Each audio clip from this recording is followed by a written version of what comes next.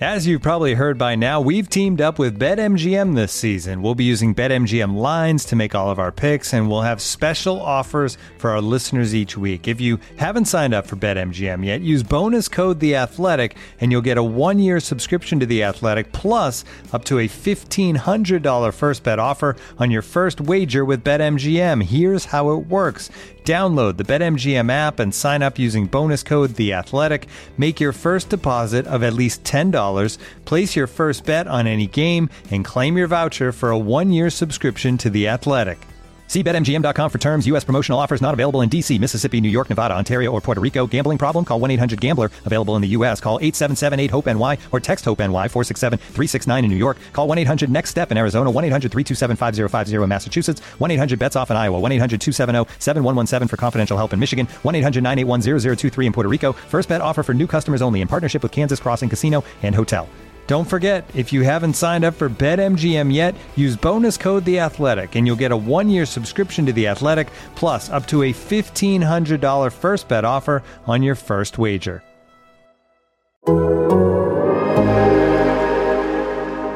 Good game. It was up and down a bit. Went through some lulls offensively. I thought the defense did a nice job throughout. Special teams, for the most part, with the exception of the field goal that got blocked there, got tipped.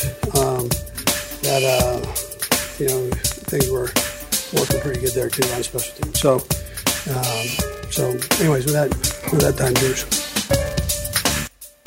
Hello and welcome into The Athletic's #1 Cincinnati Bengals fancast. I'm Joshua Briscoe here with Seth Kaiser and Nate Taylor. Guys, just here to talk about our boys in the stripes. Hooday, am I right? Hooday, lifelong Bengals fans here. Go Joe Burr. Will they wear the all black uniforms, or are they going to do all the all whites? The fact that even that is a question is probably a pretty good sign that you should definitely go listen to Hear That Podcast Growlin' if you're looking for an actual Bengals athletic podcast. I would recommend them over us here on Removes Mask. We've been Times Ours all along. And as we record this episode of the show, we do not know what happened on Monday Night Football. You may, depending on when you're listening to it, you may be listening to this before Monday Night Football kicked off. But of course, Bengals-Bills coming up tonight as we record this Monday afternoon. Monday Night Football, Bills-Bengals is, no joke, the biggest Chiefs game of the week. That's not even an exaggeration. Where if the Bengals win, the Chiefs reclaim the 1 seed. If the Bills win, the Chiefs still stay there at the 2. But the the news is that the Chiefs gave us plenty to talk about against the Broncos as well. So I'm gonna make sure I get some orange on somewhere before the game kicks off tonight, and then I'll resume my regularly scheduled programming. Look, I just want to paint a brief picture because I'm gonna be on my couch, eating some. This is the timing of this couldn't be better since we're talking about Cincinnati and the Bengals. But and remember everything that we talked when we talked about Cincinnati chili, the Skyline chili that one time. Hey, actually, we didn't, and that podcast episode doesn't exist. Don't go look for it. You can't even find it. Go Cats! My wife is honestly making chili tonight. Put that bleep on some noodles. What if we stopped recording and I was like, "Hey, Holly, baby, I'm gonna need you to get another pot out and put some water in." No, don't even ask her. Just start doing it on the stove next to her. Don't explain it for a second. Just get a pot, put some water in, turn that burner on, and then just wait for her to ask what on earth you're doing. What the hell is you doing? Oh, hey, I know that crock pasta with this thing. What if I can add to it? Which is that born out of the Great Depression? Because that seems like a depression meal. Where it's a depression meal for sure. I don't know when it came from, but I knew that's even hearing people talk about eating it makes me depressed. I knew that's what you I mean, it's my favorite food in the world. Go Bengals! Go Bengals! Especially when you can think about a really pretty skyline while you eat it. Yeah, because the famous. What's better? Yeah, what's better than the infamous Cincinnati skyline? Well, my hometown that I love. People travel from all over the world, and they say, "Where could we go in America that's beautiful? The mountains of the West, the beautiful oceans of the Southeast, Perhaps the historic areas of the Northeast. No, sir. I'm here to see the Cincinnati skyline. From now, look, Kentucky. it sounds like we're like razzing on Cincinnati again, which I get really clearly today is the day we don't want to be doing that. I was born in Cincinnati. Most people don't know that because it's not true, but today I was.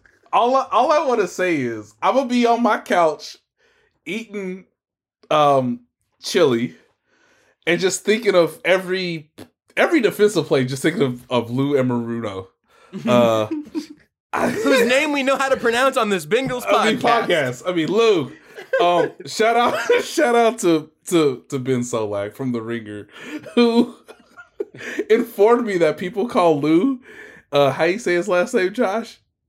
I know it to be Anarumo. I think Solak is a real driver of the Big Lou movement, which I support very much. I didn't know they was calling this man Big Lou. What is his framework? What are we talking height? Are we talking width? But we're talking heart. We're talking grit. If there's one thing I know for dang sure, I'm gonna be thinking of some of my favorite players of all time. Anthony Munoz. Chad Johnson. The real ones don't call him Ocho Cinco. And Boomer Esiason. I'll go to the wall saying top 5 quarterback of all time. History was unkind to Boomer. Corey Dillon, top 3 running back in history. You can argue with you all. You say Hushman Zeta. I say Hushman Zeta. Which, by the way, one of the best Sports Center segments. Just bits that they ever did. Yeah. And the fact that you became a really good wide receiver with a last name like Hushman Zeta. You actually got it right when you said it wrong the first time. Yeah. That's impressive, but I just know that I'm just going to be thinking about some of my favorite players. Like like Carson Palmer, I love Carson Palmer. Eric Bieniemy, in fact. Yeah, exactly. I was going to say, can I give you a deep cut? Ooh. No one threw a prettier deep ball in the 90s than Jeff Blake. And I will die on that hill. Jeff Blake. I will die on this hill. Willie Anderson belongs in the Hall of Fame. That's all I know. Actually, that's probably true, honestly. So I got to think of something better. Geno Atkins was Aaron Donald before Aaron Donald was Aaron Donald. That's also a little true. I fell in love with football when they went from Achilles Smith to John Kitna. I mean, those back-to-back. Got a little Gus Farad in there. That's when I learned to love the beautiful game. Anyway, I'll just look.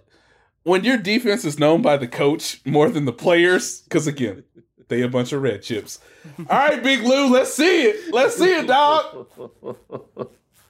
Man, I got to say, I'm looking at this list of all-time great players here. And I am proud to be a Bengals fan. I've decided I'm going to be a Carlos Dunlap super fan. Ooh, I love that. I actually had some conversations with a few Bengals fans asking about Carlos Dunlap, and like Joe Goodberry, who does a good dude, and he covers the great Bengals. Barry. I think this is going to be a silly episode. Come on, man! I'm just trying to make it through this. And he was just like, when I asked about Dunlap, he's like, man, he's like an all-time Bengal, great player, and he was so good there for years. I had to ask him. I was like, hey, I got a question. Carlos keeps doing somersaults every time he makes a play.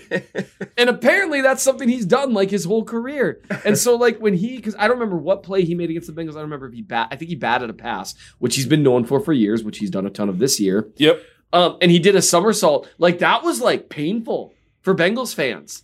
He was he's their Tamba Hali type. This beloved dude, probably not quite Hall of Fame, but a guy that the fact that I just said that, I'm going to get some mean DMs from Chiefs fans. Look, I love Tamba Hali. We can't put everybody in, okay? And we can't Team Hall of Fame guys, but probably not Canton guys. Yeah, I don't have to stand here and defend my love of Tamba Hali. Who the hell do you think you are? Sorry, go ahead. Here's the Mendoza line on whether or not you're a Hall of Famer at the defensive end pass rushing position. Were you Neil Smith or better? Because Neil Smith, not in the Hall of Fame, kids, and he won 2 championships. Since I'm saying things that's going to really tick off Chiefs fans, you know who's probably going to make the Hall of Fame out of former Chiefs defensive ends? Jared Allen? Justin Houston. Oh, no. I thought we were going to talk about Jared Allen for a little bit, which I was okay for. Yeah, Jared Allen's walking into the Hall of Fame, right? Is he Neil Smith? Is Justin Houston going to be a Hall of Famer? I'm cool with that personally, but I hadn't really given that any thought, but he's still been pretty good at football after he was told he would no longer be good at football here, or vice versa. Well, now, I know, I didn't mean to put quite an agenda on that, because I don't necessarily think that's what happened. Once he no longer was wearing red, he's continued to be good at football. Wow. Yeah. No, that one, I backed into a take there by accident that I didn't even mean to unveil, and so I'd like to go ahead and just strike that from the record and just say he's been good since he was no longer here. Yeah. Here's the interesting thing with Houston. I don't know why I'm doing this, but I am, so whatever. He's got 111 career sacks. That's a buttload of sacks. That is more than Neil Smith, who has 104. Jared Allen has 136. He was passed over the first ballot as Peyton Manning, Charles Woodson, and Calvin Johnson were all first-year players. Yeah. Even Jared Allen didn't vote for Jared Allen. No, I think he gets it. Jared Allen's parents didn't vote for him in that one. Yeah, that's a tough trio to hop. That is interesting though, because he's 12th all time with 136. Number 20 is Robert Matthews at 123 in pure sacks. And with Houston, he lost a couple years of his absolute apex when he was at the height of his powers. And just a side note, because we're dudes, so we can just do the whole just name old dudes. Naming old players. We did it with the rolled Bengals for like an hour. It feels yeah, we just did it. Yeah, I just Googling Bengals players. I think people forget Justin Houston at his apex was one of like the 6 best players in the NFL. Yeah. At like any position. He had like a 2-year time period there where he was unbelievable. Because he wasn't just, picking up, 20 sacks in a season and, that kind of thing. But he was also absolutely dominant against the run. Mm-hmm. And he was just unbelievably good. And you remember when he came back? And he got moved around a little bit, right? There was some coordinator changes and it didn't matter where he was. It didn't matter. And the really funny thing that I think about all the time now is that Justin Houston, in terms of build and play style, would be like the guy you would build in a lab for Steve Spagnuolo's defensive end spot. So right. God, that makes He's got so length. mad. He's got size. He's strong against the edge. He rushes mostly with power and inside moves. It's like, come on. And he will never, ever, ever, ever play in Kansas City again. Ever. Well, what about them one-day contracts? He's more likely to retire a Colt. Yeah, he's going to retire a Colt and a Raven, and he's going to put, when they do that thing for him, he's going to put it in marker, not a Chief. You know what? I don't even know if any of this is true. It's just fun to say. Anything that you know is slightly true, it's way funnier to make it completely true. He's going to retire as a Baltimore Indianapolis Colt. He's going to pay tribute to both. He's going to even get the throwback logo on there somewhere. Well, how much longer do you think we can avoid talking about the Chiefs trying their very best to throw up all over themselves against the Broncos? I mean, listen, I don't want to get too deep into the pregame show, Woods, but we did a podcast immediately after Chiefs Twitter was in the midst of finding out some things about one of their own, and and I wonder, totally unrelated now, but I wonder if people can tell whenever we've had a long pre-show meeting of just kind of catching up and just having a nice time. It really changes the tenor of the show, I think. I think that we've had some real I can do this podcast for these 57 minutes starting now kind of days this year. And now the regular season's winding down. We're catching a breath of fresh air and we got a fun energy back, It's been good. Yeah. Unlike that football game. That's not even totally fair. It's just mostly fair. It was on the schedule. They were contractually obligated to compete against one another, and the better team won. So what are we talking about? Talk to you on Thursday. That game was so close to like turning into not a laugher, but kind of whatever. And then, Chris Jones tries to call game on 4th and 7. That could have been it. Yeah, and then the refs are like, I think there was a hands to the face somewhere way away from the play. And I noticed I never saw a replay of that, of what Joshua Williams did. They showed it on the TV. It was he didn't punch. He did not hit his target. So I believe the penalty was warranted. And Joshua Williams acknowledged that by saying the F word about 14 different times, which I think caught one of the mics on the before the referee announced it. He was like, "Hey, you never know. I mean, maybe he was just making post game plans, Nate. Like, I don't understand. Wait a second, what? I don't know. I wish I hadn't said that. We've been talking already.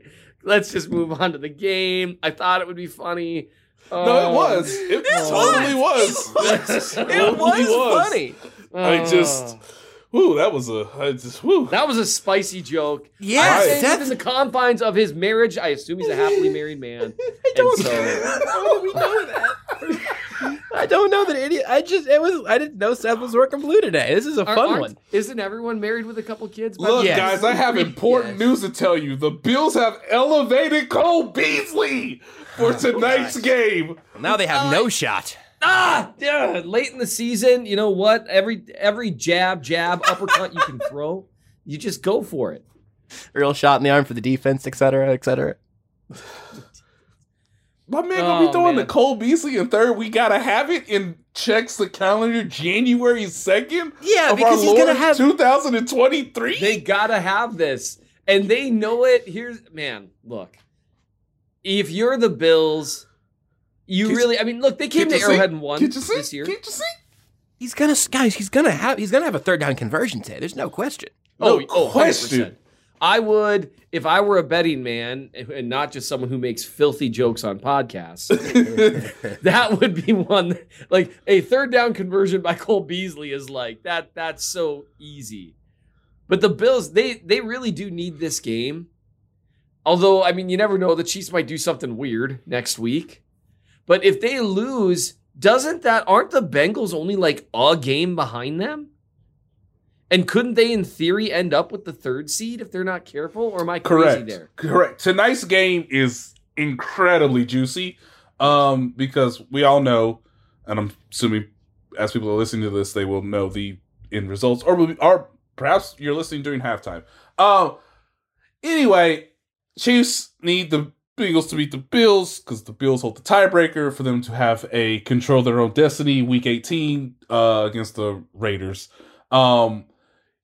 If the Bengals win and the Chiefs lose, the Bengals could somehow sort of sneak into the 1 seed, which is also an element that I don't think people consider enough about, considering that they also have the tiebreaker over the Chiefs. So the Chiefs, again, must win next week against the Raiders on Saturday. Thanks, Roger. And not Saturday night. No. Saturday afternoon. 3:30. And with that being said, yeah, the Bills need to maintain their position in the 1 seed. If they lose, they could be the 3 seed. And also, they play a desperate New England Patriots team in 6 days. And if the Patriots win, they are guaranteed to make the playoffs. So you're asking Bill Belichick, and again, a 1-game sample size, to just do some Bill Belichick crazy stuff. Yes, fighting for their lives. Yep. The Bills have had, I am okay acknowledging this, the Bills have had a tougher time down the stretch than the Chiefs. This has not been entirely fair for them. But they need this game. You can't be the 3rd seed because you're probably going to play the Bengals. You would have to go back there in 3 weeks. Yeah. Are they playing in Buffalo or in Cincy? They're playing in Cincy. Okay, so you'd have to, in theory, if you lose this and then the Chiefs win out and the Bengals then win out, now you're the 3rd seed, and so obviously that, you got to play, you don't get a bye, you don't get the automatic win, and now you got to go probably, if things play out by chalk, you've got to back-to-back weeks beat Cincy in Cincy, then beat Kansas City in Kansas City. The Bills are a really, really great team. That's a tough ask. Those are two tough games and environments to win in a row. Yep. Lifelong Bengals fan here. Yep. Well, you're trying to take care of the... I'm feeling a little chilly, guys. A little chilly from Joe Burr. Oh, God, you got to roll your R's. Can you roll your R's? I can't without sounding in a way that's really problematic for all of us. All right. Well, then you know what? Then I respect... That was kind of a purring, but that was fine. When I think of Joe Burrow, I just purr like a big old cat. Unbelievable. Just unbelievable. All of this for the final score to be like Bills 31, Bengals 17. Like, I know. People are going to be listening to this and go, wow, this is crazy. They really laid all out for a team that lost by 20 points in a total fraud of a primetime game. Yeah, boy, was Seth willing to make a complete jackass out of himself for no reason this time. But dear listener, I ask you, in minute 1920 of this, did we really learn anything yesterday? That's the thing I've written down in my notes, Nate, is did we learn anything from this game? Did we really learn anything? I think there are a couple of things that I could reasonably say that we learned, but I am happy to go around the room, and if you think the answer is no, or you have an answer, I'd love to hear it, because I think that is a perfect question. My answer is no. I've got something. Oh! I've got two things. One, even Patrick Mahomes is not immune to the rules of footwork. Well, he sort of is. Even Patrick Mahomes is not 100% of the time immune to the rules of footwork because to Marquez Valdes-Scantling's credit, he not once this season do I remember him turning around with his arms in the air being like, dude! Now, to be fair, he's dropped some passes he should have caught, too. Mm-hmm. So, that you give and you take. But Patrick, we've learned he can have 3 or 4 bad drives in a row. Now, I don't know if he was gimpy. I don't know. Whatever. His footwork was kind of lost. I'm actually going to be charting those snaps. That's one thing we learned. Even he is not immune. I don't know how new that is. It was a little new to me. It was weird.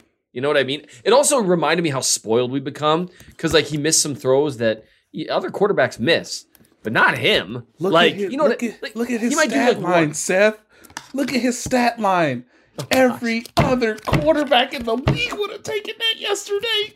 Well, that's the funny thing. Because I was feeling man, Mahomes didn't really play all that well yesterday. 29 of 42, 328 yards, 3 touchdowns. With 1 pick. And honestly, the pick was a pretty good play by Simmons. And the ball, the decision kind of bugs me a little because I think it was 2nd down. But he's made that throw. He just placed it 2 yards behind where he wanted to. But that's a great stat line. And it's so funny to me.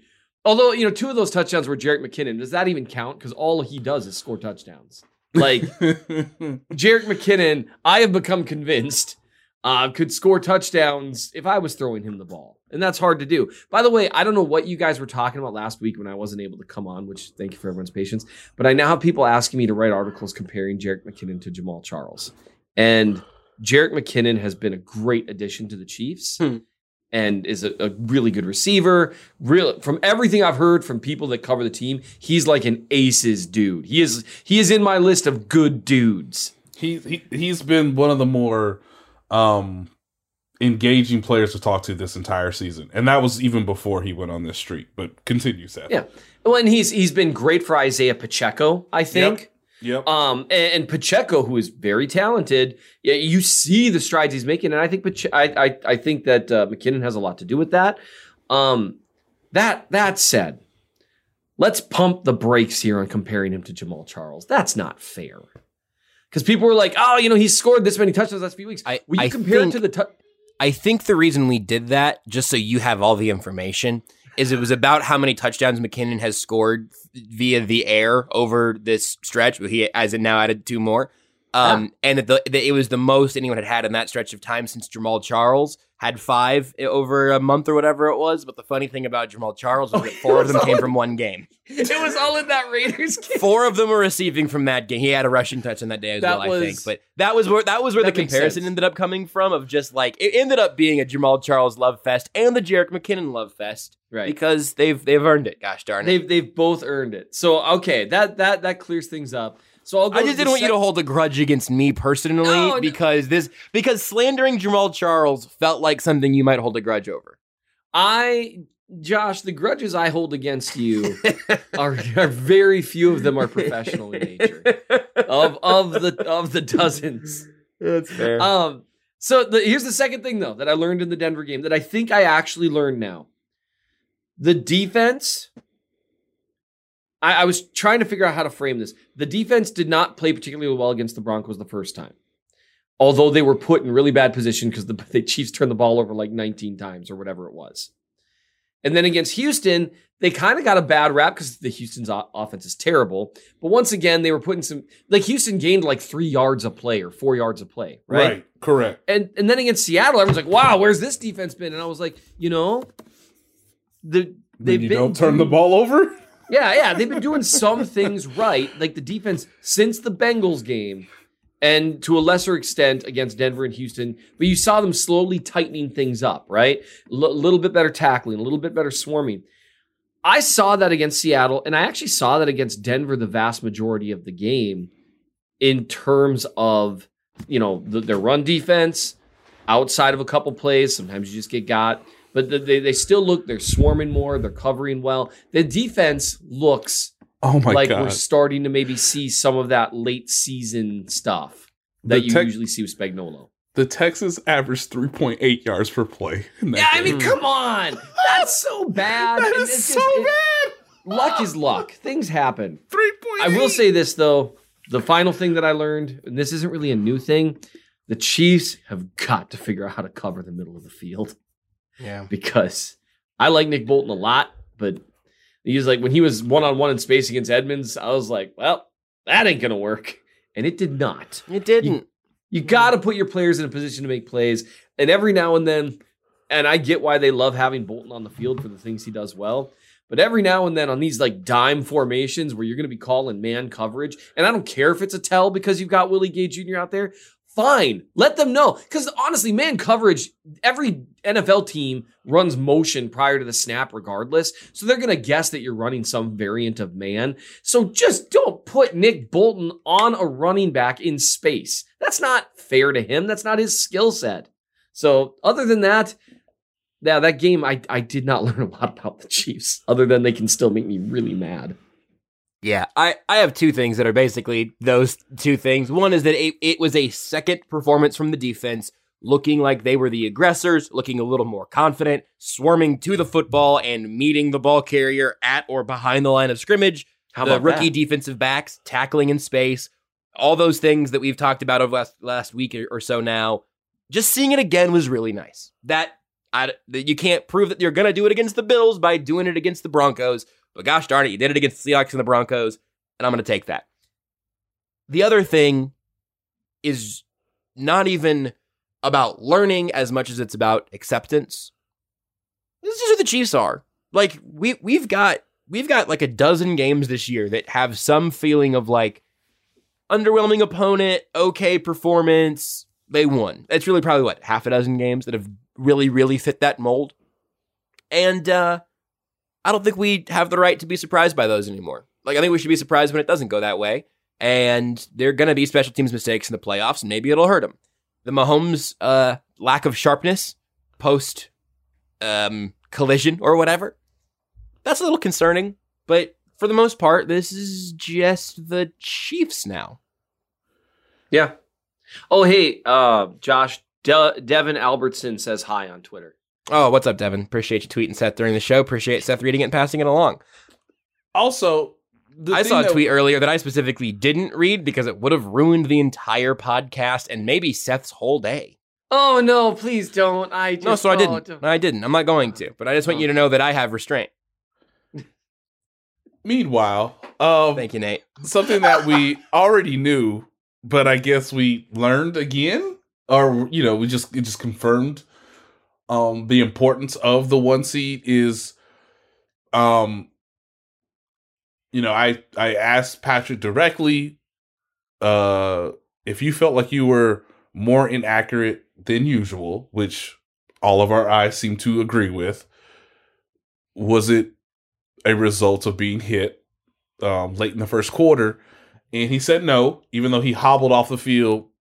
You know, I was surprised he didn't get his ankle retaped, but, you know, obviously played through it. And if he wants to tell me no, then, you know, that is obviously his choice. You know what's going to help him be fully healthy in the postseason? Go get that 1 seed if Cincinnati ends up winning Monday against the Buffalo Bills. Not just for the likelihood of McCole Hardman's future and potential effectiveness in January later this month, not only for Kadarius Toney's hamstrings, not only to prevent you from playing a game where the special teams is involved, but if you want the 1 seed, it would help Patrick Mahomes probably be a little bit close to fully healthy as possible after playing a 17-game season where more than just about any other quarterback outside of maybe Tom Brady, he's taken the least amount of hits, obviously the least amount of sacks for quarterbacks who've played every game this season. So, you know, I guess, you know, it was fortunate for the Chiefs that he, again, had a stat line that every other quarterback in the league would have wanted yesterday, and that there's potentially a chance for him to get a week off instead of having to go pretty much from early November on without a bye week, because obviously their bye week was basically the week of Halloween. Looking for an assist with your credit card but can't get a hold of anyone? Luckily, with 24/7 U.S.-based live customer service from Discover, everyone has the option to talk to a real person anytime, day or night. Yep, you heard that right. You can talk to a real human in customer service at any time. Sounds like a real game changer if you ask us. Make the right call and get the service you deserve with Discover. Limitations apply. See terms at discover.com/creditcard. And now, two pigeons bemoaning the fact you can stream DirecTV satellite-free. You see this? A family watching baseball on DirecTV with no satellite dish in sight. Let's heckle them. You call that changing the channel? Choke up on the remote, buddy. I hope getting all these games on DirecTV makes up for your mother not pre-chewing your sunflower seeds. DirecTV has the most MLB games. Visit DirecTV.com. Claim based on total games offered on national and regional sports networks with choice package or higher. Availability of RSNs varies by zip code and package. High-speed internet service required. Terms and restrictions apply. It's only a kick, a jump, a block. It's only a serve. It's only a tackle, a run. It's only for the fans. After all, it's only pressure. You got this. Adidas.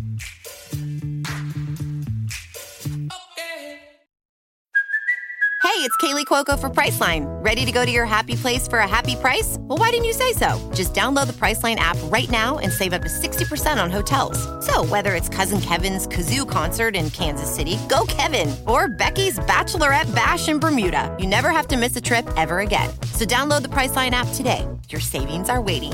Go to your happy place for a happy price. Go to your happy price, Priceline. I also have kind of like a nihilistic view of this that we could very easily pivot to, which is just that this game doesn't matter and the Raiders game doesn't matter and the Seahawks game didn't matter as long as they win them, because you're just trying to get that first round bye. You're just trying to stay healthy and advance, and you're just trying to get to the postseason. Nate, I feel like you have maybe led us to furthest down that path just by every question we've had about Sky Moore. It has been on the December nihilism train, I guess, post Bengals game. Were there any individual performances that you guys thought stood out enough to merit remembering 24 hours after the game ended? Is Tommy Townsend gonna get this figured out or not? No. This is who they are. There's gonna be a special teams mistake. One will be his fault, one will be Butker's, one will be the line, and we'll have 7 points left on the board in the postseason. But the one that bothers me, I think, the most is, can Butker get his foot on it? On the PAT, any kick, everything, any kick, right. There was, right. I mean, someone tell me if I'm wrong, but you're saying, hey, can we just get Harrison Butker's foot on it, please? Yeah. Well, you can't score if that doesn't occur. Right. And as I watched not every point after attempt and field goal was him yesterday, but I'm pretty comfortable in saying Tommy Townsend was the only one that botched a snap. So, like, not the, one of the jokes that I made in the press box, I'll just be fully transparent here, was, hey, well, guys, it looks like the Harrison Butker Dustin Colquitt bump was for a week. They got a 1 week Dustin Colquitt Harrison Butker bump. And when's he going to talk again? Is he going to talk before the divisional round, before the Super Bowl?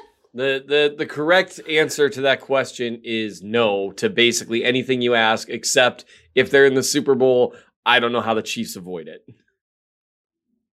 So, yeah, I don't feel like any performance yesterday was like super duper instructive, because I thought going into the week, the most interesting storyline or piece of this would be, hey, Mecole Hardman and Kadarius Toney back on the field again with MVS and Juju Smith-Schuster and Travis Kelce, but that didn't happen because Mecole had a minor setback on Wednesday. So maybe that happens on Saturday, because the Chiefs have up until Wednesday to activate him or sit him on ice for the rest of the season because of his abdominal injury. That is now, I guess, Andy said it was a groin setback? Yeah, he said groin. That was the first time anyone with the Chiefs had said groin about Mecole Hardman, right? Yeah, so, it's obviously a different injury. I don't know how much obviously I'm not a doctor or a medical specialist. I haven't been told that it's going to impact one versus the other that much, at least not yet, in terms of trying to understand how this is all playing out. But obviously they're going to test it out tomorrow, Tuesday. And then basically they'll have a decision to make before Wednesday's practice, more than likely. Yeah, I'm out of things, guys. Chris Jones, he's really good. Patrick Mahomes, hey, he can still play better than half the quarterbacks in this league while also being hurt to some degree. The offensive line was good. Joe Thuney, I guess, kind of matters, but he walked on his own out of the locker room yesterday. Like, he didn't look to be in like a ton of pain. Like, he wasn't Clyde Edwards-Helaire, which was like, I'm in a walking boot and I'm gonna miss a month. Help me out, guys. I'm just looking forward to Chili and Bengals football. Chris Jones just finishes games. And so I wrote about him again for the second week in a row, because for the second week in a row, he finished a game. Like, this is what he does. And what I really like about Jones, how he succeeds, is his timing is impeccable. He's so clutch. And then, whenever I say something like that, people's response is inevitably like, well, what about this game? It's like, yeah, look, Jordan missed a lot of game winners too. Like, no, he didn't. He made a commercial about it. No, he didn't. Not in my mind. No. I personally don't recall ever seeing him miss one, but he said he did, and I'm not here to challenge the GOAT. I'm just not. So I assume if he said that he was trusted, plus you remember Steve Kerr, he told him at the championship parade that Michael said he was uncomfortable in those situations. That's why Steve took the shot. I don't know if you remember that. Oh, I remember it. That was one of the greatest championship speeches I've ever heard. When Steve Kerr did that, loved him forever after that. That was just and Michael just had to sit there like, I'm gonna punch you when we get off this stage. That was the thing. The thing with Mike, it was so funny because now, knowing what we know about him now, he's like kind of laughing with me. You see, like, man, nobody believes that, right? Like, everyone knows that's not what happened, right? Everyone knows that play was to me and I made a great play. Like, you can see him just sitting there. And that's what's so well, based on his Hall of Fame speech, he confirmed it. He confirmed it years later. Yeah, I know. That guy, oh man, man, I hope he finds peace. Anyway, so the thing with Chris I'm going to start Jones, using that. Oh, he's the owner of the Charlotte Hornets. Seth. No, he's not going to find peace. No, there's no peace there. So the thing with Jones, I wrote last week talking about multiple games this year that he made the final play, or plays, plural, that closed out wins, right? That were necessary, that ended comebacks, etc.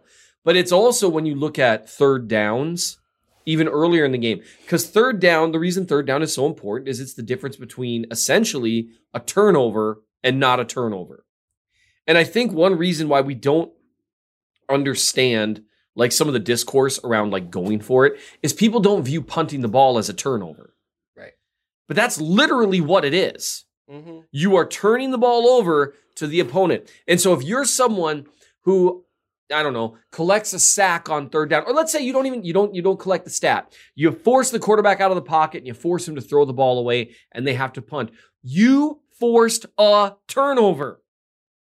That is what you did. But obviously, people are going to look at that very differently from like a strip sack fumble where the ball bounced 40 yards one direction. And I get why. Field position matters, right? But it's forcing turnovers on third downs. And that's something that Chris Jones does. He forces the ball to get turned over. And that's why he's so incredibly valuable. And the play I want to focus on, though, 4th and 2. He brings down Wilson. We can talk about, the whole throwing him to the ground thing. Like, blow the whistle, ref, honestly. Like, we can talk about that. But the previous play, the only reason, and I was really glad the announcers went out of their way to talk about this, the only reason it was 4th and 2 is because one dude made a play on 3rd and 5 where Jones sees, oh crap, they're handing off the ball. They're trying to get a sneaky, easy first down to get close to midfield. And Brian Cook arrived, but he would have been a split second late, and it would have been, I'm sure he would have knocked the bejesus out of him because Brian Cook hits like a freight train. But that would have been a first down if Chris Jones doesn't recognize it, disengage, make the tackle. Now it's 4th and 2, and you've got a chance to call game, and he did. There's just unbelievable value in that. And anytime you can have a defensive player that half a dozen times a game makes a singular play that only he or a handful of other people could make, there's incredible value in that. And it's something that I keep hammering because I really want to talk about Chris Jones, potential defensive player of the year. And I also think this is going to come up when this offseason people are talking about whether or not, well, do you extend Chris Jones? He's 28, I want to say, 29. What do you do with him? It's Tyreek Hill all over again, all that stuff. And that's why I have to emphasize it as many times as possible. He's 28. 28. So, okay, I'm sorry. I'm going to cook for like 2 more seconds here. That's okay. I got 2 follow-up Chris Jones things I want to get to. Welcome to Times Arts. It's a Chris Jones podcast. And so I will just say he's 28. He's going to be 29 when next season starts. You can sign that man to an extension that you've got an out after 3 years, and he will be 32 and will be maybe for defensive tackles starting to come down a little. And then you're out. He must have been pretty young when he entered the league. Or no, his second contract wasn't that long, right? And no, so that's it's a 4-year deal. It's just he's on year 3 and you gotta cut it up and do something. And that's and they're in a position to do that because 28 is not a bad time. Or nobody wants to hear this here. Or trade him and they cut it up and cut up. Right. And bring right. Something new. And that's I don't know why people think about Tyreek Tyreek Hill. I get it. I get the value, but Josh, I want to hear your 2 things before I get too deep down the rabbit hole because I'll never shut up if I start talking about it.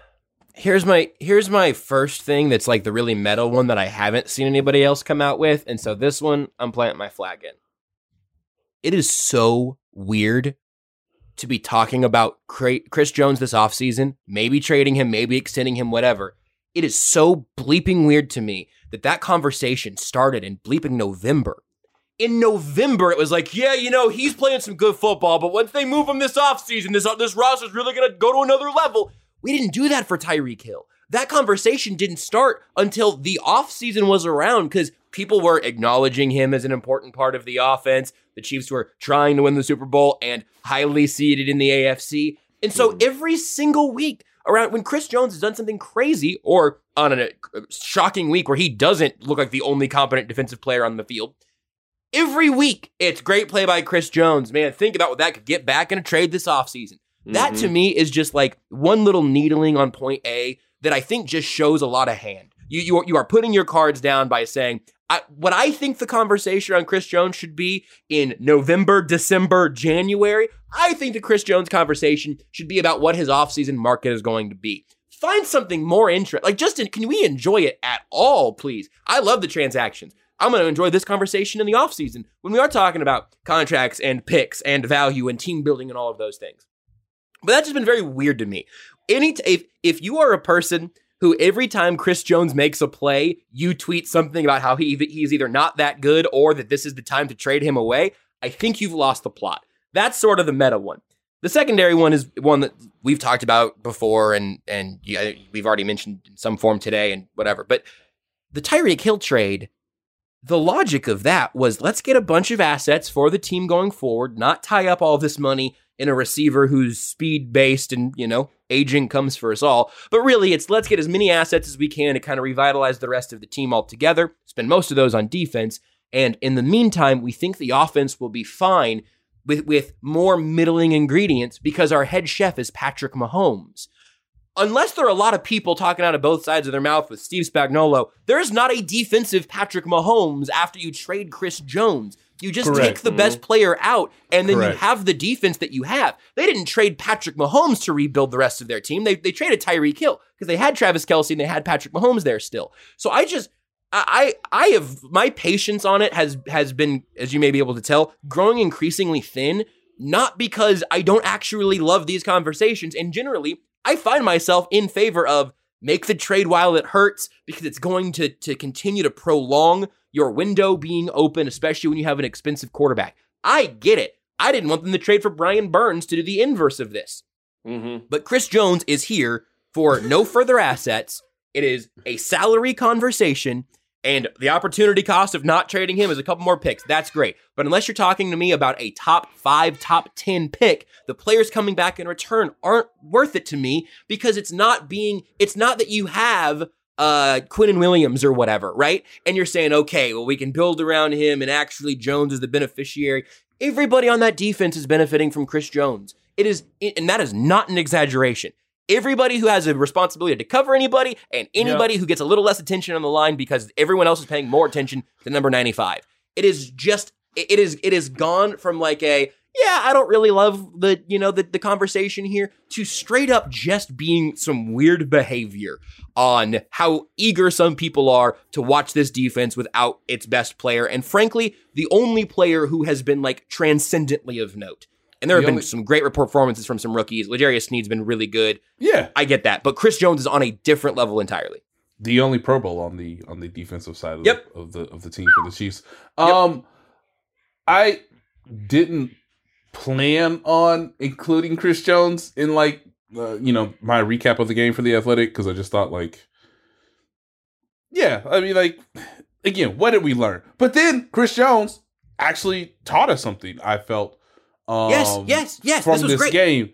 And so I ended the story on this because I just felt like, well, I kind of have to include it. It is my responsibility and duty for our subscribers and for obviously the listeners here on the podcast to learn this. Obviously we talk about Chris Jones from an athletic ability, from just the quick pass rushing, while also, Chiefs run defense, probably the best thing they have. Also involves Chris Jones. Run defense is something people only care about when it's bad, by the way. Right. And lately, been pretty good. Been good, and you haven't heard anything about it, therefore, my take. Yep. Also, Brandon Williams kind of matters.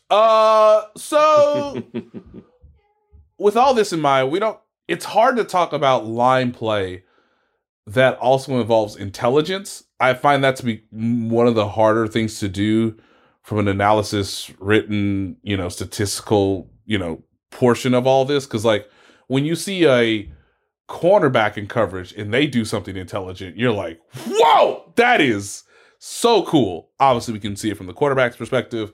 Receivers adjust their routes, yada, yada, yada. Hey, if you're Barry Sanders, how'd you see them cuts before they saw them cuts, dog? How you see it, baby?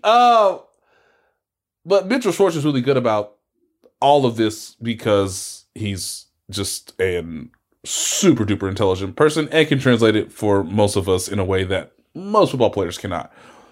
Chris Jones had his version of it basically yesterday, which is, hey, dog, we calling a blitz? Spags is like, of course we're calling a blitz on 4th down. Yeah. What a stupid question. What a question. Dog, you asking me this? So Chris says, okay, he hears the call from Nick. It's a pressure. It's 4th and 2, as Seth has said earlier. His job is to be not in the A gap. It's actually supposed to be, from my understanding, he's supposed to be in the B gap. Mm-hmm. And he's not supposed to be next to Frank Clark. Because the way he explained it is, if me and Frank are on one side of the offensive line's protection scheme, guess where the offensive line is going to be sliding in the protection? It's going to be towards us.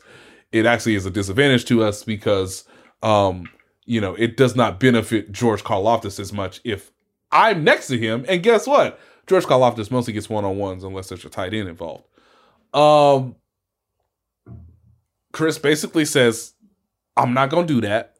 And I'm going to just be in this A-gap with Frank because I saw something similar early in the game to tell me if we line up in this manner, the center is my responsibility.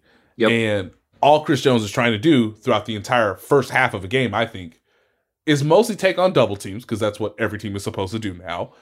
And also figure out how can I manufacture one-on-ones, whether that's with the right tackle, which he's been very good at this season earlier, or how can I get on a guard or a center based on formation, the timing of when Spags wants to call a blitz, or, hey, and I know this has happened too, he's sometimes asked Nick Bolton, can you just be in the 8? Can you just be like basically a linebacker as a nose tackle? Because it at least has to ask the center to kind of think about blocking you, or at least, acknowledging your presence so that it helps me get off the ball a little bit easier. Even though you wouldn't ask your linebacker to do that if he's not coming, and then Bolton has to sometimes back out, or they, obviously they communicate on the fly. But basically, he's in the A gap. Frank Clark then sort of squeezes down so that he gives Chris a one-on-one matchup with the center. And then, of course, as it's a blitz, I think it's supposed to be a 5 or 6 man blitz. It ends up being I got to look at the replay again, 6 or 7, because Chris muddies up everything. And he was like, well, I can do that because I know if we're playing 2 high quarters, cover 6. Like, he just, on the podium, he just listed off all these coverages. And I was like, I bet no fan thinks of this. Because, like, if he knows what the coverage is behind him and he knows the down and distance, he's breaking the rules because he knows the rules. And you need a player to break the rules because it broke their rules. And that's why he got the sack. Right. Well, sorry, my headphones cut out. He freelanced and was a problem? Is that what happened? Oh, my gosh. I got distracted by TweetDeck. That was, oh my God, what a, yes. Ladies and gentlemen, that is podcast gold. I mean, well, that really is it. He ID'd something there that, sure, he's supposed to attack that B gap, but if he'd attacked that B gap, what that would have done with the blitz is it would have had Frank Clark more attacking the tackle because the guard is attacking, is protecting with Jones. So then the free runner is the blitzer, right? Because you only have a certain number of numbers to pass protect. And that blitz, which by the way, that's a new one. Haven't seen that one from Steve before. Mm-hmm. That was like, holy crap, is that Reed and McDuffie? Which, by the way, they're starting to blitz McDuffie. And they are. He's real good at it. Like, McDuffie, just side note, of all the players in this particular draft with the best chances to be a blue chipper, hands down, it's McDuffie. It's a 5-man blitz with Mike Dana dropping. I love it. Which, side note, shout out to Mike Dana, who has gone from useful guy that you want taking a quarter of your snaps to a dude that I think should be a full-fledged part of the rotation. Like, he's winning some of these one-on-ones on the inside, and he looks miserable to block because that dude never stops trying. Like, this him and Karlaftis. Yeah, this is going to sound kind of sarcastic, which I probably that's evergreen for me, I guess. But I don't mean for it to be this time. The Chiefs' defensive end group, and maybe the defensive line as a whole, has everything except for a number one edge. I mean to say that if Karlaftis and Frank Clark and Carlos Dunlap and Mike Dana are basically falling in the 2, 3, 4, 5 spots or something like that. Right. That's even if Dunlap or Clark, let's say one of them stays and one of them leaves his offseason, whatever. That's a nice little rotation you got there. It would be great if they could find another Bosa or Watt, but Yeah, you need another dude. One thing that I would say is interesting with Dana is where he's at his best as a pass rusher has been from the interior. Correct. Yeah, we talked about that in the preseason some. Yeah, and it's really shown up. I've had people ask me, like, man, is Mike Dana a lot more athletic this year? He looks more explosive. It's like, well, no, he's just competing against guards on the interior where those really heavy hands, because he's very strong. Dude's built very strong. He can hold up against the run from the interior as long as it's not a double team, because that's, weight is a big deal there. But he can bull rush from the interior, and he's not exposed on the edge trying to close gaps and you know what I mean? Like that's just not his thing. How many sacks last year did he almost have where, he kind of won to the edge, but the quarterback just was like, well, I'm just going to kind of run around you and you're just not fast enough. Whereas with the straight line stuff, with being the inside man on some of these stunts with Clark especially, he's shown a real knack for it. So good on him. But back to your point with Jones, Nate, like the fact that he saw that, and so he knew, okay, with their rules, this center is expecting me to take the B gap. And so he's going to start off on me, but he thinks he's getting help from the guard. Nope. And when I destroy this man's hands and swim around him, nobody's helping anybody because the guard is busy with Clark and the tackle's going to say, oh, thank goodness, I don't have anyone. And so he's going to, try to protect the edge, which he's not fast enough to do. One of the advantages of blitzing these guys is tackles can't get wide fast enough. And there was going to be a gap there, and he knew it. And that's why the announcer is like, the way he'd phrased it was great. I don't know who it was on the call, but he said some version of how of all the players to lose track of, do you lose track of him? Mm-hmm. And it's because he made a great play. So it's about more than just, he collected a sack late. He created that. Correct. Out of nothing. Correct. And that's so hard to do. Yeah, and by the way, for people that are like, Spag's a good coordinator, like, again, I mostly laugh, but it's like players and coaches, they have to work in concert. And this is a prime example of that. Where again, we blitzing, yeah, cool. Like that's all it takes, and there might be those moments, obviously, later this month in the postseason. But yeah, there's a reason why Chris Jones leads the team in sacks, even though he's double teamed the most. He's intelligent enough to figure out when to excel when the moments and the opportunities are there, based on what the opposing team is presenting from their offensive line and their obviously formation based, sort of plethora of plays. And then what are we doing on the back end? Is it a blitz? Who am I rotating with? Who am I rushing with? Have I found the guy that I feel most comfortable winning in a gotta have it moment? Chris has been excellent at that all season. Yep. Anything else we need to hit on the way out here? Anything other than our lifelong Bengals fandom? I think we've covered most of the things of note, other than also Chris Jones just like having a very reasonable concern about his ability to actually tackle Russell Wilson. I know. For yet another Chris Jones thing, but man, he did it twice, and the second time they finally blew the whistle, and then I said, you broke the news to me before the show that apparently Broncos fans are mad about that. I already don't love my tone in the last 15 minutes or so of this episode, so I'm not going to be as mean as I want to be. But if the rule is that you just have to hold him up and then eventually they'll blow the play dead so you don't kill the fragile quarterback, and then you do that thing and they don't blow the whistle, I might have tried to sack the referee. That's crazy. Chris Jones has every leg to stand on there. He has made every reasonable point. And I know he talked about after the game, they got to blow the whistle there. Because, Denver's coach was yelling afterwards. But if you watch how this play goes, Jones gets in there, gets the hands up to where he can't throw, wraps him up, And what you would have done in the past before the falling on them thing, he would have driven through the tackle, right? Yeah. And used his body to drive through him because that's you tackle through guys. But with quarterbacks, it's different. And that's why you're seeing more quarterbacks being thrown to the ground this year because they can't tackle through them. Because if you tackle through someone, well, you have your body to deal with. And unless you can fly, you're in a bad spot. And he knows he can't trust the refs. Even if he tries to catch himself, he knows he can't trust that. He's gotten 2 sacks taken from him on that this year, right? Yep. So what he does, he just sits there and he holds him and he holds his arms and he waits. And Wilson keeps fighting, which fair enough. They don't blow the whistle.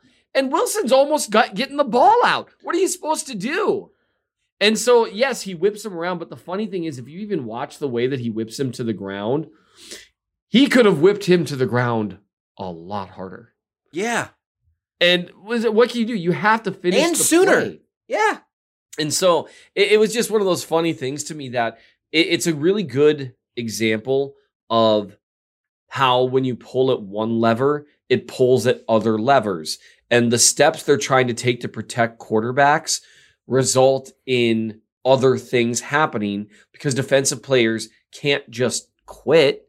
Like we've seen that in a few games where, they thought the play was about over and then the quarterback manages to get the ball off. One of the reasons I'm convinced to this day, Mike Dana slowed up against Joe Burrow, one of the last plays of the game. He gets in there quickly, but you have to slow up because you can't just launch yourself at the quarterback anymore. And so there's results that occur to this. And one of them is quarterbacks get thrown to the ground more because players can't just tackle through them the way they would anyone else. It is one of the reasons I think people are so frustrated. Is that just there's no consistency. It doesn't feel like the NFL has a plan of they've actually shown everyone here's how we want you to handle quarterbacps. It's just it all feels too arbitrary. It's all reactionary. It sounds like a great sport to me. It sounds like just soundproof all the way around. I mean, I just think these guys have really nailed down every detail and have been just known for consistency and reputable. Transparency. I mean, hey, those guys have been. I mean, look, if I have to see Skylar Thompson again, look, that's a sport. Like this is just the sport that we've all come to live with. So no, I don't see any need for change. I don't see any need for. I mean, the stability is there, guys, and if you don't want it, okay, there's other sports. All right. The stability is there. You get your arms around the quarterback and you tell him how much you appreciate and admire him. That's fine. As long as they blow the play dead when that happens. Nope, we just keep going. No, we just keep going. Is he out? He's still out of the grass? Is he out of the grass? Out of the grass? Yeah. That play wasn't done, but when Derek Johnson destroys your world, and you drop the ball because he hits you like a car. And you drop it and instantly. That's forward progress. I will never get over that play. I know so many great things have happened since then, but I will never get over that call. That is the worst. You know what? Nope, I can't do this again. Hey. Just my recommendation to Roger Goodell.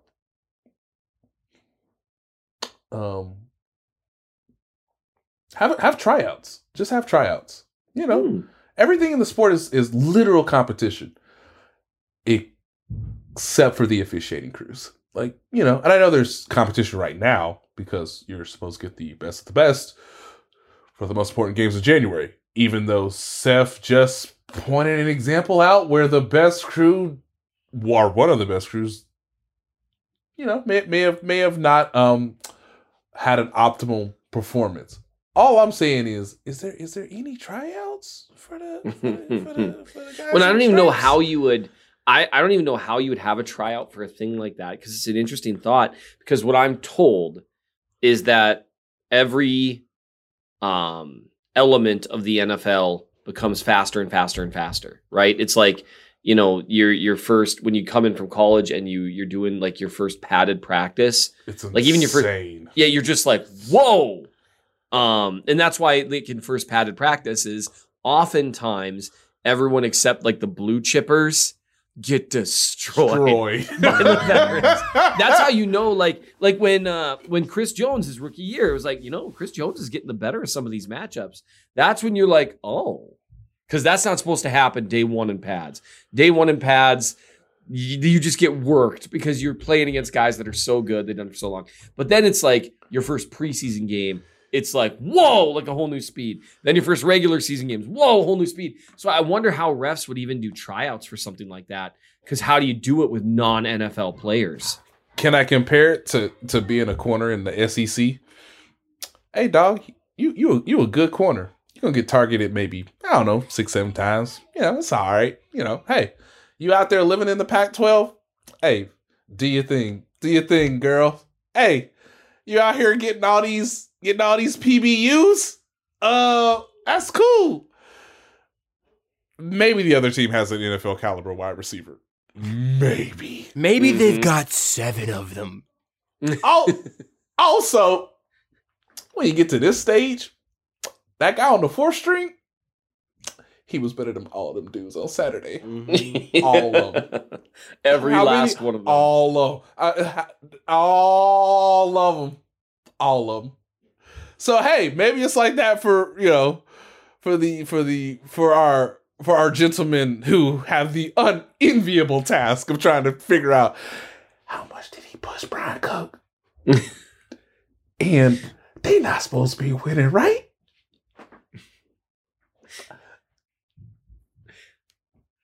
So that it's an unenviable task. No, it's not an easy job. I acknowledge that, but man, you gotta blow the whistle there. Although here's the funny thing is, imagine you blow the whistle on because we're Chiefs fans. Imagine Patrick Mahomes is getting spun to the ground and he unleashes some throw, because we've seen him make some throws with dudes draped all over him, and it's some 40-yard touchdown, and the ref's like, no man, it was dead. If you're like, what? Like, so no matter what, it's not a job I would like. Hey, when you saw in high school, they don't even have enough whites out here, but even I know that's come on, man. Come on, dog. You pulled his face mask. And hey, maybe you get to the Rose Bowl and it's nice and warm outside and everybody's watching, and dang, it's New Year's, man. I'm out here refereeing the Rose Bowl. And you're like, come on, son, get your head around. Okay? And then it's like week 12 in the NFL, and you're like, hey, what just happened? They're moving so fast. What's that? Was that holding? I don't know, but somebody held. All right, you got a number? Holy smokes. How many yards was that? Where were they? How you spot the ball? What time is it? Did the clock run? I don't know, man. These dudes are so large and they're running so fast. Did he have the quarterback in the grasp? I don't know. My eyes don't work. In the meantime, you're trying to not get run over by a receiver coming through. You know what I mean? Like, all while being 65 years old. Yeah, come on. Speaking of, less than ideal would have been a pretty good name for this podcast. Also, we had some options. Are we good now? I want to let you guys wrap it up here and give Nate the final word, but I got distracted because I've been painting my face with tiger stripes. So if I wasn't as engaged at any point, it's because I got some face paint in my eye and I had to mute my microphone and get it out of there. But I'm looking to. What if this game goes to overtime? Just what if? I mean, also, what's the number in Kansas City? Is it going to be like Super Bowl levels? It feels like a playoff game. It really does. It's kind of fun. It's so frustrating too, because the Chiefs have won some games that they probably should have lost, but they really, really, really should have beaten. The Bengals. Really, all of those games, I could point to moments. Travis Kelce's fumble, the drive following Chris Jones sacking Josh Allen. Man, things are going. Hey, what'd you just say to him? Hey, I can't keep track of what's in my face anyway. You talking to the quarterback? Yeah.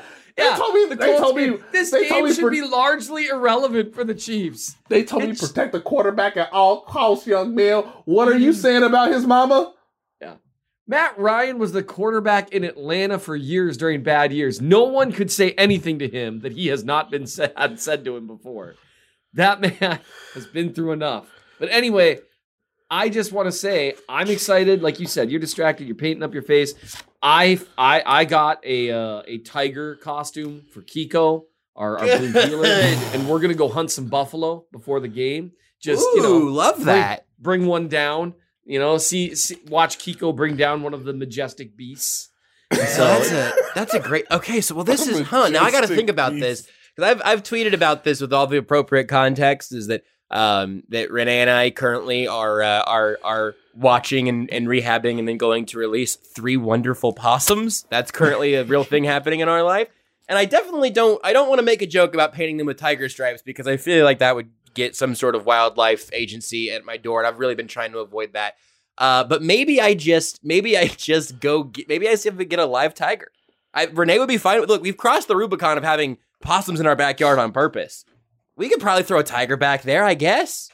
Yeah, probably just for one night. Rent a tiger. The possums. No. The possums will stay in their crate, so they're good. I think that's probably fine. Yeah, I don't see why you wouldn't. I don't see why I wouldn't either. I can't see anything right now because of all the face paint in my eyes. It's very hard to do without a mirror doing it during the podcast, but I am head to toe like the Jags mascot in that game a few weeks ago, but it is just orange with black stripes, baby. Leaving very little to the imagination. Go Bengals. Go Bengals. Follow us. I'll follow all of us on socials. That's easy. You can read Seth's work up on the mnchiefsfan.substack.com newsletter. And then, of course, theathletic.com/timesours if you're not already subscribed, or if you'd like to give the gift of The Athletic, theathletic.com/timesours to read all of Nate's content over there as well. And, you can leave a review on the podcast if you're feeling frisky. We wondered how we were going to get to an hour of talking about the Broncos. Look at us here, going way over an hour once again because we have no self-control and start talking about Chris Jones. Houday, chili and noodles, my favorite food of all time. I think I saw Sarah Jessica Parker was maybe born or from Cincinnati. If that's the case, favorite actress of all time. And anyone else from Cincinnati, just all my love as a fellow lifelong Cincinnati and huge Bengals fan. With that being said, Nate, save me. So you telling me that everybody booing because they said it was pass interference? But we in New Orleans. I know, right? But why is Sean Payton yelling at me, dog? He moving so fast. They playing for the Super Bowl. I just all right. I didn't see pass interference. Did you see it? Game moving kind of fast, Rick. Well, dang. I just think we should play the next down. They don't have cameras in here, right?